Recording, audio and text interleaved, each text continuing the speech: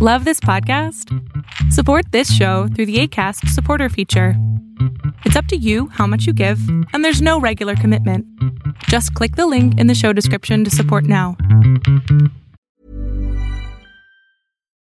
Why don't more infant formula companies use organic, grass-fed whole milk instead of skim?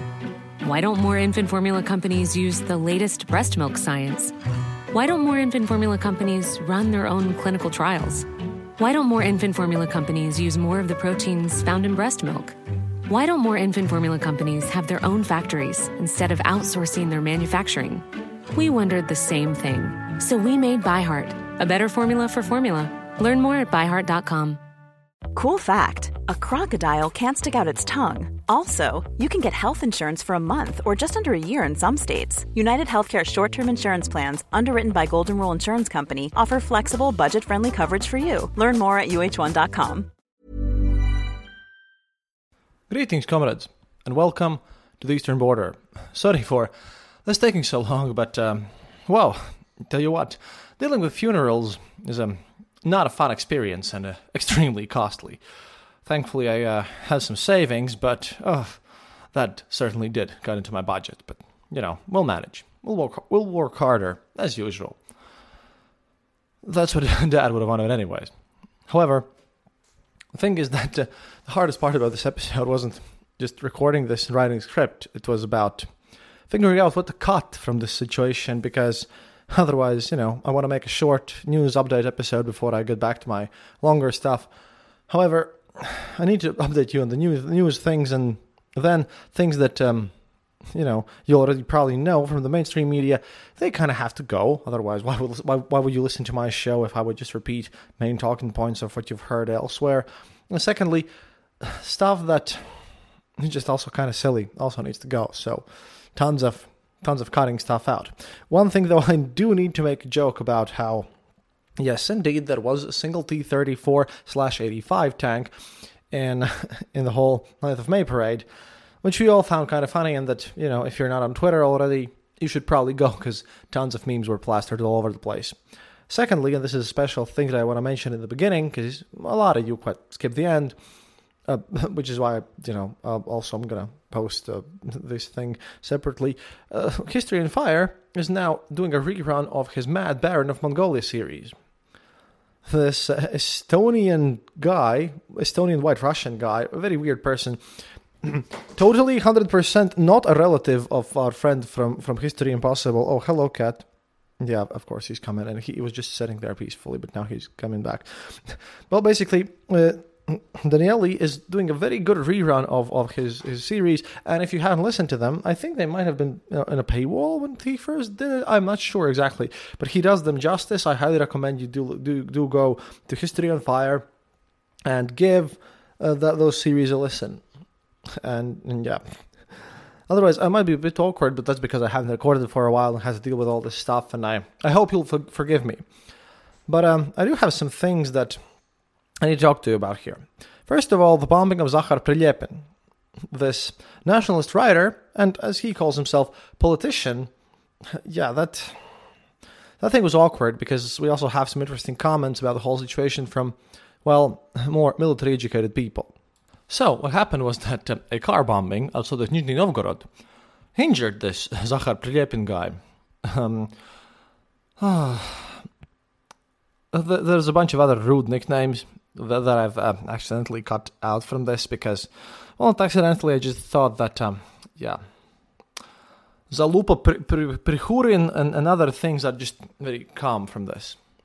Telegram channel Baza reported that Prilepin's daughter was riding in the car with him, but that she got out of the car before the explosion. The car's driver, who was also Prilepin's bodyguard, was killed.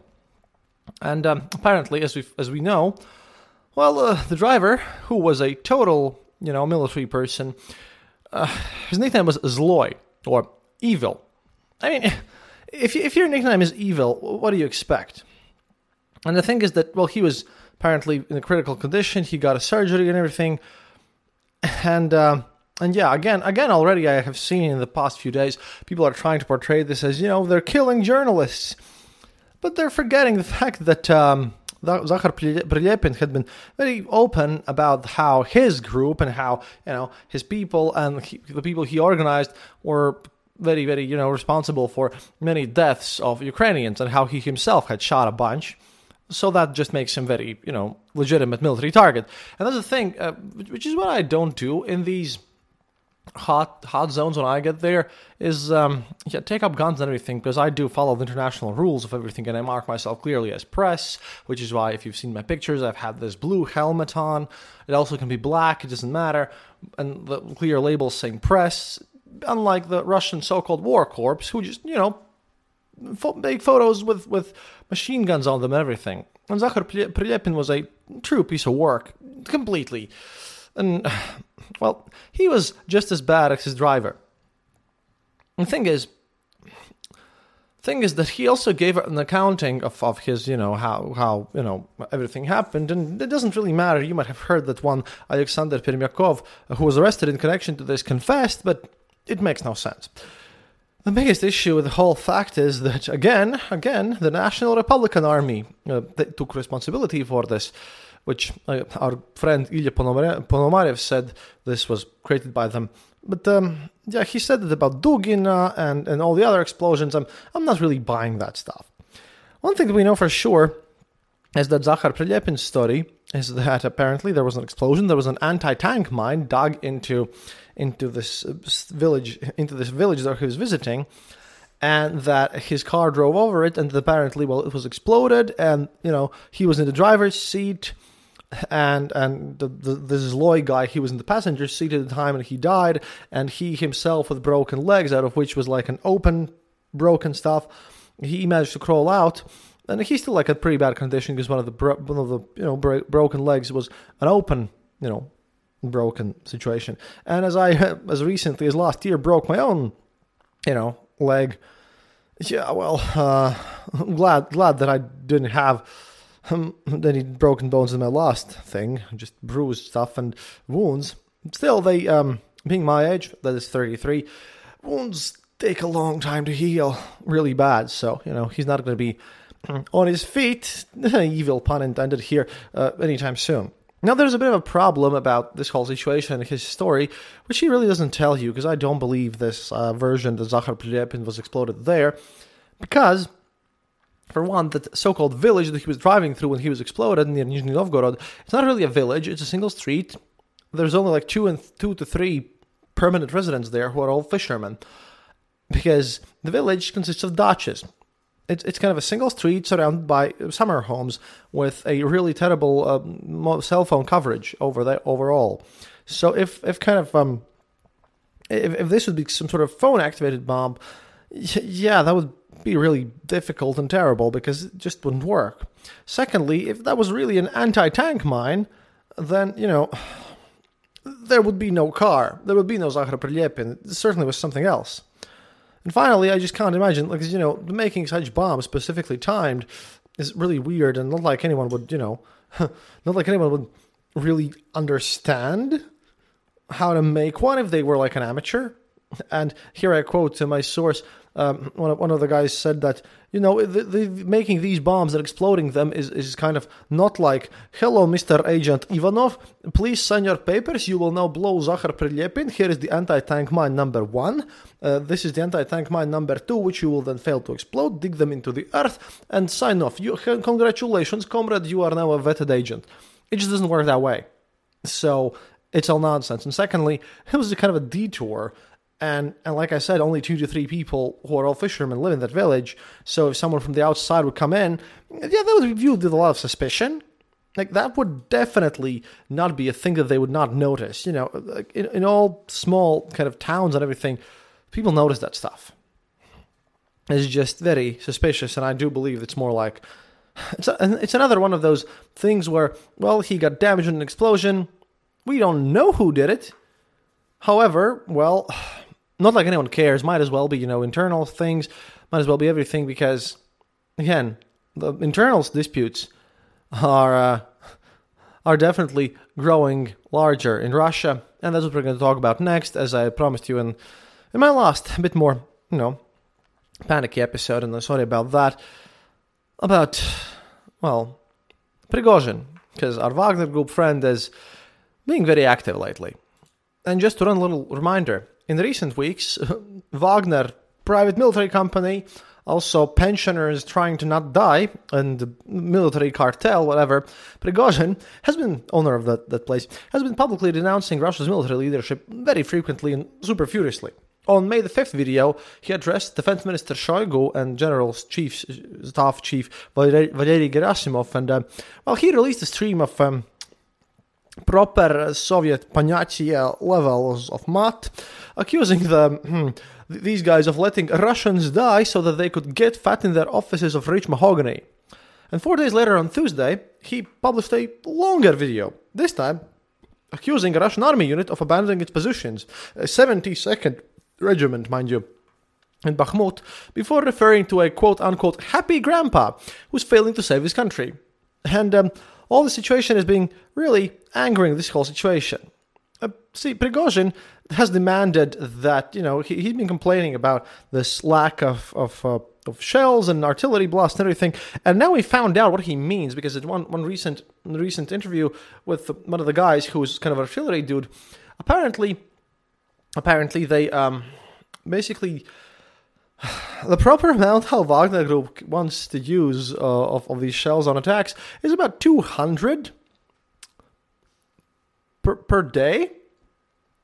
200 shells per day for a single artillery gun is a bit much on these levels, and it doesn't even count the amount of barrels that we need to shift. Yeah, Wagner Group considers that to be normal. Everything less would be bad. And as Girkin has also mentioned, Wagner Group just complains about the lack of resources and everything sent to them because they've been treated like a luxury in this army to achieve their personal promise he made to Putin, and now he can't do this, and it's all a bit weird right now, since it just shows that it's not because of any super military tactics or competency that they've been doing all these things. It's just because they've been given insane amounts of resources and they've been throwing men and shells at people. That's kind of crazy. At least, I don't know, guys, 200 shells per gun per day, to me, in such a combat situation in Bakhmut where they can't even take it, seems a bit much, right? Maybe you guys can fix this up. I don't know. At any rate, public attacks against everything here, this whole situation basically started by him demanding the defense ministry give him the ammunition necessary for Wagner Group to continue fighting in Bakhmut. And he threatened to withdraw his fighters from their positions 5 days later, just, basically yesterday, 10th of May, if his request was denied. On May the 6th, Ramzan Kadyrov, another old pal of ours whom we haven't seen in a long time, asked Vladimir Putin to send his Akhmat battalion to replace the Wagner forces in Bakhmut, a proposal for which Prigozhin expressed approval. Also laughing it off, since, everyone here knows that all these Akhmat battalion, they're just TikTok warriors who can storm uninhabited buildings with 0 people in them, and who have no experience with actual fighting.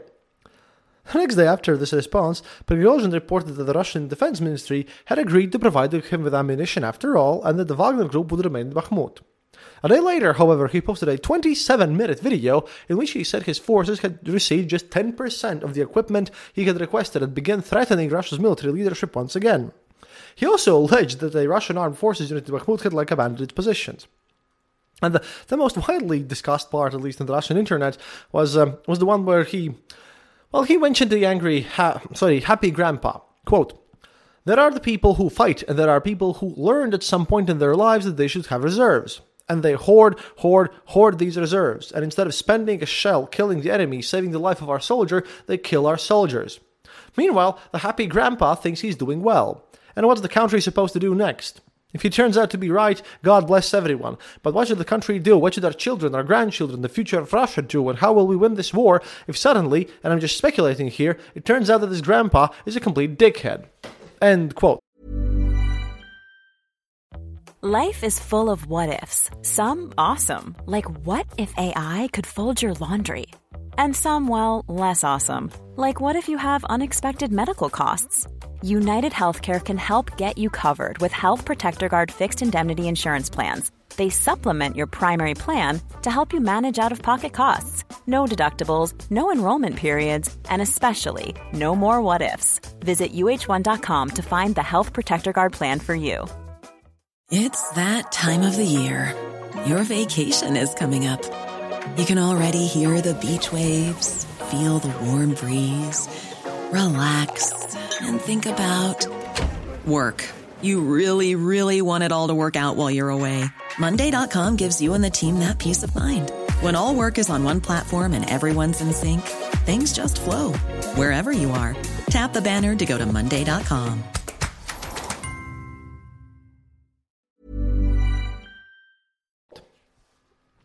See, the problem here being that, well, we all know whom Happy Grandpa is addressed to. And secondly, he might as well be right. Because again, you know, people have been yelling at me when I say that it's quite likely, extremely likely, and I firmly believe this, that Russia's just going to fall apart as they lose this war, which I do believe that they will. And then Prigozhin, you know, he's hinting at these things. Even Prigozhin's doing that, not just Girkin, who's also switched to this mode of thinking. And at one point, you know, and I don't believe this is going to come from any external pressure. Oh, no. I just think that the internal struggles between Prigozhin and Ramzan Kadyrov is going to just, you know, split it all apart and going to do crazy things. But yeah, it's not being unnoticed. Of course, people are making fun of him, including Girkin, stating that, well, of course, he is just used to this luxury stuff. But there are also people who are, like, really viewing this. Kremlin's officials, sources known to me and my colleagues, view this stuff as actually a real threat. Basically, a lot of people think he's not a part of the same team and not working for the same interests, and that apparently Prigozhin has his own project, Bakhmut, and he's currently doing everything for its sake, but he's failing this miserably. And that's his personal project aimed at giving him more influence and everything, and that Wagner becomes the more main force behind victory, and he's, well, failing a bit this situation completely. And the statement about Happy Grandpa was received even more negatively, obviously. And, quote, he can say later on, of course, that he was talking about Shoigu or some theoretical layman, but we know what conclusions people will draw. And yeah, some sources state that indeed he was talking about Putin like everyone thinks, but another person commented that statement can't really be considered a direct attack on the president. And again, this is whole thing about Prigozhin making a certain promise to Putin that he would capture Bakhmut by a certain date. And this is where knowledge of Понятие comes on. As you know, as you're listening to this, I'm recording and writing my article for Foreign Policy magazine. I have to finish it in a couple of hours. It's gonna be fine.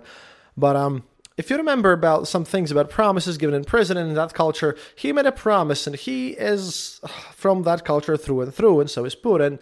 So we all know what a promise made by one kind of, higher up in Bratva to another one, what this really means. So he's right to get panicky, because even if he's not punished officially, unofficially, according to Понятие, he's going to lose a lot of his status. Because sources confirm this, quote, because of this personal promise, he's throwing the regular troops under the bus and making provocative statements. It's unconventional behavior. And apparently, well, Prigozhin's gone a bit too far. He's crossed some sort of red line. And that's all sort of weird. Basically, the journalists out there in the mainstream Russian propaganda should start portraying him as a traitor and blame these, blame failures in the front on his luxury treatment and all this stuff. And the fact how this has cost, good troops from LNR and DNR, stuff elsewhere. That's obviously not going to happen because they're going to deal with this. As far as I know from my own personal investigations and sources, that there's a major mistrust on the front. The regular troops don't trust Wagner guys, and it's a mess. And as we've seen in the previous days, the attacking parts in Bakhmut where Wagner group's now surrounded, and probably soon we're just going to lose them completely, as I believe they're going to get eliminated. Yeah, the mistrust is happening on them. And seeing that, as far as we know, and again, I'm not going to even mention mostly about the whole Ukrainian counteroffensive, because that seems stupid, because everyone and their grandma does this even without any previous knowledge. What we know about this for sure is that Russia has chosen a solid wall strategy instead of the thing that they're best at, which is defense and depth. The problem is that the solid wall strategy with their positions that they've dug out will only work if they have a cohesive, well-trained force which is well supplied and everyone knows where to fire and how overlapping lines of fire work. Now, of course, I'm ready to bet anyone who says that this is exactly what's going to happen, but I'm thinking they're just going to throw, some 3-day trained mobics on the line who don't even care about them and who hate their bosses, who might be from DNR, and they're going to serve in the next range to the Wagner Group or Chechens, the Kadyrov troops from Chechnya, and they're going to shoot each other as much as they shoot at the Ukrainians, and it's going to turn into a massive mess. My money's on that part, so I wouldn't really worry about that, and I think the whole the Ukrainian trickle-down news about how this operation is going to go, that's going to be very interesting because, once again, criminalization of this whole society and infighting continues. And I would like to end this one with very interesting news. Again, it comes from Voronezh, I think. I lost the specific city notes, but basically, one of the guys who had been fighting in this war, and I think he was a volunteer, the early war, had returned home from his home village.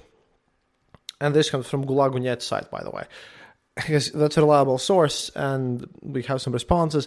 Well, basically, what happened was that there were guys with this dude in the center, these, groups of people, quite young, actually, because, not like elderly people last long in this situation. Quite young people, the guy comes back home from war, gets his aggressive buddies around him, and they just spotted some guys in their local village. I think it really was outside Voronezh, but I might be mistaken. Might as well be Nizhny Novgorod. Like, my notes are a bit clogged at this point. So what happened was that he just came out to these guys and yelled at them for just drinking beer while he was out there fighting. And these other guys, decided to, just get off of this and told him that, when we'll get conscripted and when we shall be called to war, then we'll go and fight. And they just tried to leave. And apparently this more aggressive group with this ex-soldier in the center, they tried to follow the guys to their homes, and they did. And, everyone, what ended up happening is, like, in one of these village houses, in the yard of the house, they started beating up his friends in the group, and then they started, like, beating him up, and then they started, like, choking his wife and threatening rape.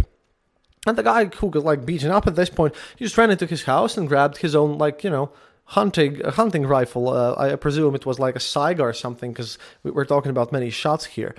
And you really can't keep Kalashnikovs at home in Russia as much as, Hollywood TV would like to point otherwise. So what happened was this guy runs in after getting beaten up in a group, after trying to avoid the conflict, and after his wife is being choked at his own, like, backyard and threatened with rape. So he goes in, grabs a gun, shoots in the air a few warning shots, and then he just didn't give a crap and just started opening fire at these people with this group. 2 dead, two severely wounded. Among the dead, the main instigator of this whole incident, the ex-military guy. And apparently he got a huge procession, because, it wasn't really reported, because this just happened, like, today when I'm recording this, he might as well be from Wagner Group or whatever, but what we know is that he has a massive funeral procession, and, like, it was a bit weird because he was still portrayed as a hero, and now from the village where they're at, the people are trying to, make some things happen so that the blame isn't shifted on the guy who's just defending his family. The criminalization of the Russian society, ladies and gentlemen, once again, exactly like I warned you about. At any rate, first of all, as we end this, I'd like to give my condolences to the family of Arman Solden, who's from Agence France Presse, AFP basically, the French press agency, an international news agency, who reported that, one of their journalists, age 32, who was video coordinator for coverage of Ukraine, was killed in Chasiv Yar, close to Bakhmut in eastern Ukraine, and that's another colleague from my profession, from actual war journalists who have passed away. But at this point, I think I'm sadly gotten used to this. My condolences to him, his colleagues, and his family. And also, we're back to making the show. It's a bit harder than it was before, but we'll push through. We'll get to Ukraine back again. It's just that I just hate when my plans get thrown away and, have to redo everything a lot. T-shirts are going to be sent very soon. Don't worry about that. We'll manage that stuff. We've got in your emails. I hope I have answered to everyone. If I haven't, I will recheck everything specifically tomorrow, and then things are going to happen. If you are a patron of our show, well then thank you for that, and you have a chance of getting that one for free. I posted an update there about this whole situation. And if you want to become our patron, then our Patreon is patreon.com/theeasternborder, or you can just Google up the Eastern Border Patreon. We'll be very thankful for this because, again, we had a ton of expenses recently. Secondly, if you want to listen to the show without advertisements and just support the show with a one-time donation, you can set up a monthly payment there. You can go to our homepage, theeasternborder.lv, and click the donate button there. That'll be much appreciated. We'll be back with more news and some interviews when I just get back into the working rhythm. Now I have an article to finish. And again, go check out our friends at History on Fire. And if any one of you listening to this is on Twitter or on Facebook, and I know many of you are, please tag Daniele Bolelli, because I kind of promised him I would, because I honestly love his series about the Mad Baron of Mongolia exactly that much to be advertising another show totally unrelated to mine at this point. Except I was on that show and he's my old friend, but the specific series, go listen to them. They're great. And we'll be back with more news very soon. До свидания, товарищи. And as always, as I remind myself in these past few months, happiness is mandatory. Hey, it's Danny Pellegrino from Everything Iconic. Ready to upgrade your style game without blowing your budget? Check out Quince. They've got all the good stuff, shirts and polos, activewear, and fine leather goods, all at 50 to 80% less than other high-end brands. And the best part? They're all about safe, ethical, and responsible manufacturing. Get that luxury vibe without the luxury price tag. Hit up quince.com/upgrade for free shipping and 365-day returns on your next order. That's quince.com/upgrade. Why don't more infant formula companies use organic, grass-fed whole milk instead of skim? Why don't more infant formula companies use the latest breast milk science? Why don't more infant formula companies run their own clinical trials? Why don't more infant formula companies use more of the proteins found in breast milk? Why don't more infant formula companies have their own factories instead of outsourcing their manufacturing? We wondered the same thing. So we made ByHeart, a better formula for formula. Learn more at byheart.com.